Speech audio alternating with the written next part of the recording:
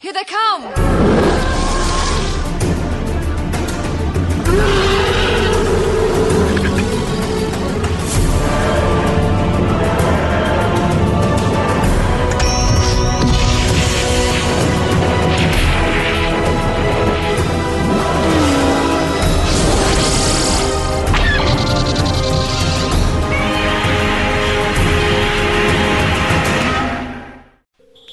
Hello and welcome to episode 175 of Effectively Speaking, the podcast that takes a look at some of the special effects sequences of film and television, be they classic, average or duff. I'm your host Eric Moore, and once again I'm by myself. Sorry about this folks, but real life matters and scheduling conflicts with co-hosts sometimes gets in the way, and that's what's happened here, but hopefully before long we'll be back with a regular episode. But as a stopgap one, let's have a go at looking at a film that I've only very recently seen, even though I've been aware of it since the late 70s, and that is 1974's The Mutations, or in America it was also called The Freakmaker. Relax. Get ready to have fun, because you've got a date with somebody special. The walking, crawling nightmares from the pits of hell. The Mutations. You may think you are normal, but you are all the product of mutations. Your ancestors, our ancestors, were freaks. Enter a world of the twisted and deformed. A world of monsters and madmen.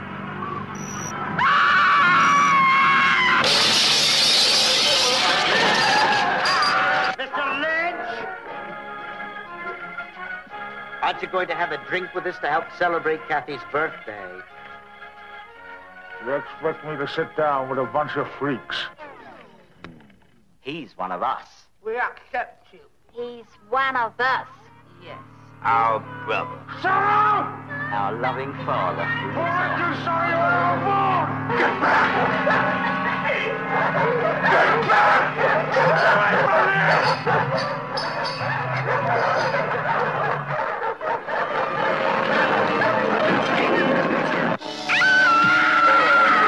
It took 2 million years for man to evolve, and only 24 hours to create the Mutations.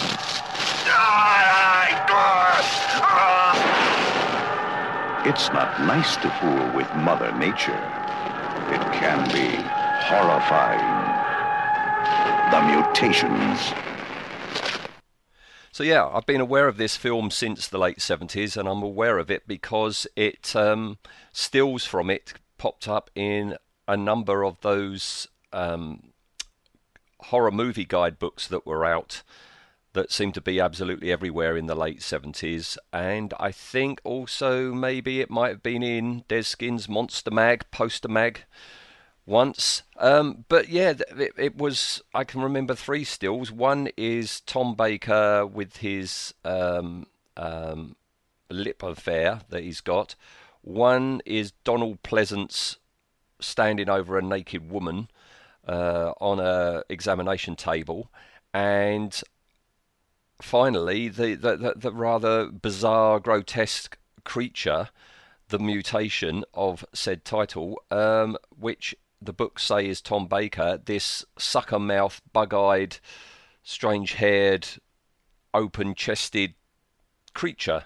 So I've been aware of it since back then, and it's like, Tom Baker, that can't be the Tom Baker, not the Fourth Doctor, but yeah, sometimes those Dennis Gifford books and the like, they were great for photos, but the actual articles weren't exactly in depth, and I think at some point it did say Tom Baker, TV's Doctor Who, so I knew it was a Tom Baker film, but it's been elusive. I don't think it is anything like a lost film. I think it is available, but as far as I knew up until very, very recently, it wasn't a lost film, but it was just hard to watch. I can say that after watching it now as well, but no, it's I never saw it on TV. It never appeared on TV over here in the UK that I ever saw. I never saw it down at the video shop. and it just seemed to be an underground cult film, you know. But then Talking Pictures, one of our free channels over here in the UK, showed it a few weeks ago, so I taped it, and finally, after all this time, I get to watch it, and really, I wish I hadn't bothered. It's oh dear. Duff is a word that's in the opening of this show, and duff is a word to describe this film. It's all very. Oh dear. All right. Well, I'll try and if you haven't seen it, I'll try and explain what goes on. So you would think you are in good hands where you've got Donald Pleasance in the film, and Donald Pleasance is the first person you see in the film, but there's just something about this guy's portrayal from the get-go, from his very first scene. It's like, is he bored? Is he tired? What's going on? He is just. It's just such a strange performance from old Donald, and I don't know. I don't know if he had read the script. I don't know if he had seen what the special effects were going to be. I don't know. It's really odd, but okay, we've got Donald Pleasance who plays Professor Nolter. He's a lecturer in genetics, and it opens with him giving a lecture on genetic manipulation to create new forms of life. And he states, and I quote, within 10 years it will be possible to recreate a living dinosaur or recreate extinct forms of life. And blow me down if there isn't stock footage of, gnats trapped in amber. I don't know if Michael Crichton saw this film and got the idea for a Jurassic Park from this. We see that his students, in inverted commas, includes Julie Egg and all her mates. This is something that happened a lot, didn't it, in the 70s, where you had middle-aged people playing teenagers. You know, we had it on TV in the UK, a sitcom called Please Sir, where you had these middle-aged people playing, 18-year-olds. You had it in Greece, in America, where you had John Travolta playing the most unconvincing 18-year-old. But they're meant to be students. They're watching his lecture. They leave it, and we go off, and we get lots of shots of grubby early 70s London. London at that time wasn't a very nice place. The psychedelia era had truly worn off, and everything was very beige, and everything was a bit grubby and just depressing. Other films that were around at that time, like Dracula AD 1972, yeah, sure, the grubbiness was there, but at least you had like Christopher Lee in it and Caroline Munro, to just spice things up a bit. But this film, you've got Donald Pleasance not bothering. You've got Julie Egg, who's like the heroine of the film, who's not exactly, a stellar actor. So one of the students goes home. She's pursued by this little fella through the park before being captured by Mr. Lynch, our Tom Baker, in a floppy hat and scarf. He's deliberately covering his face up for a shock reveal later on, but not too convincingly. He's friends with the professor, and he wants the professor to help him. And at that point, we do see what he's covering up, and it seems his facial disfiguration seems to be some clay from the right side of his face and a fake lip.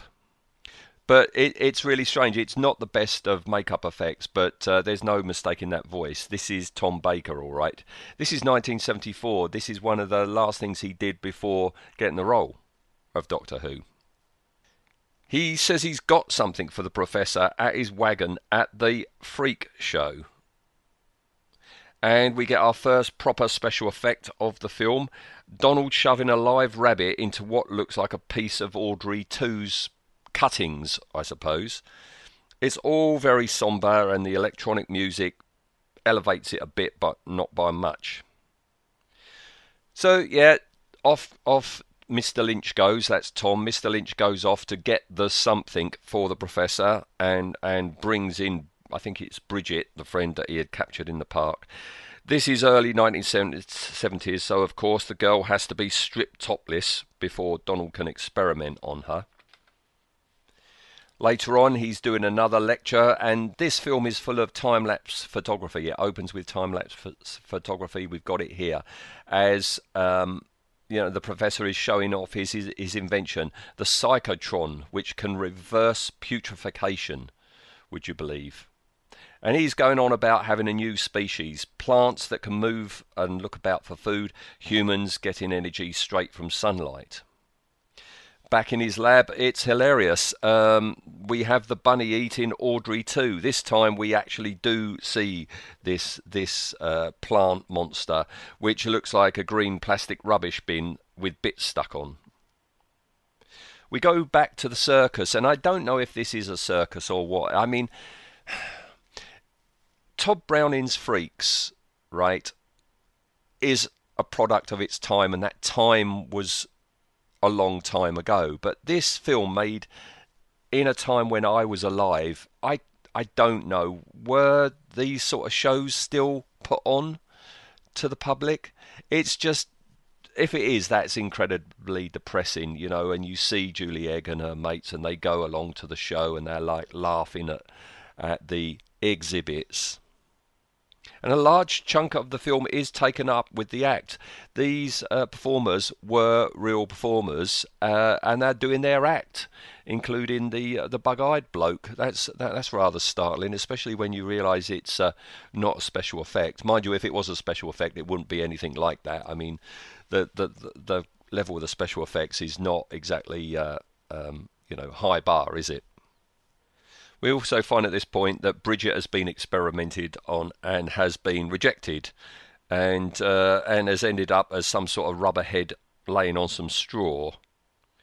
Mr. Lynch goes off to the red light district of London, finds a prostitute, and pays her to say "I love you" to him. That's all he wants. He just wants somebody to say "I love you" to him, and she says, "Yeah, I'll do that. I've called people worse," but of course, early 70s, she still strips off to do so.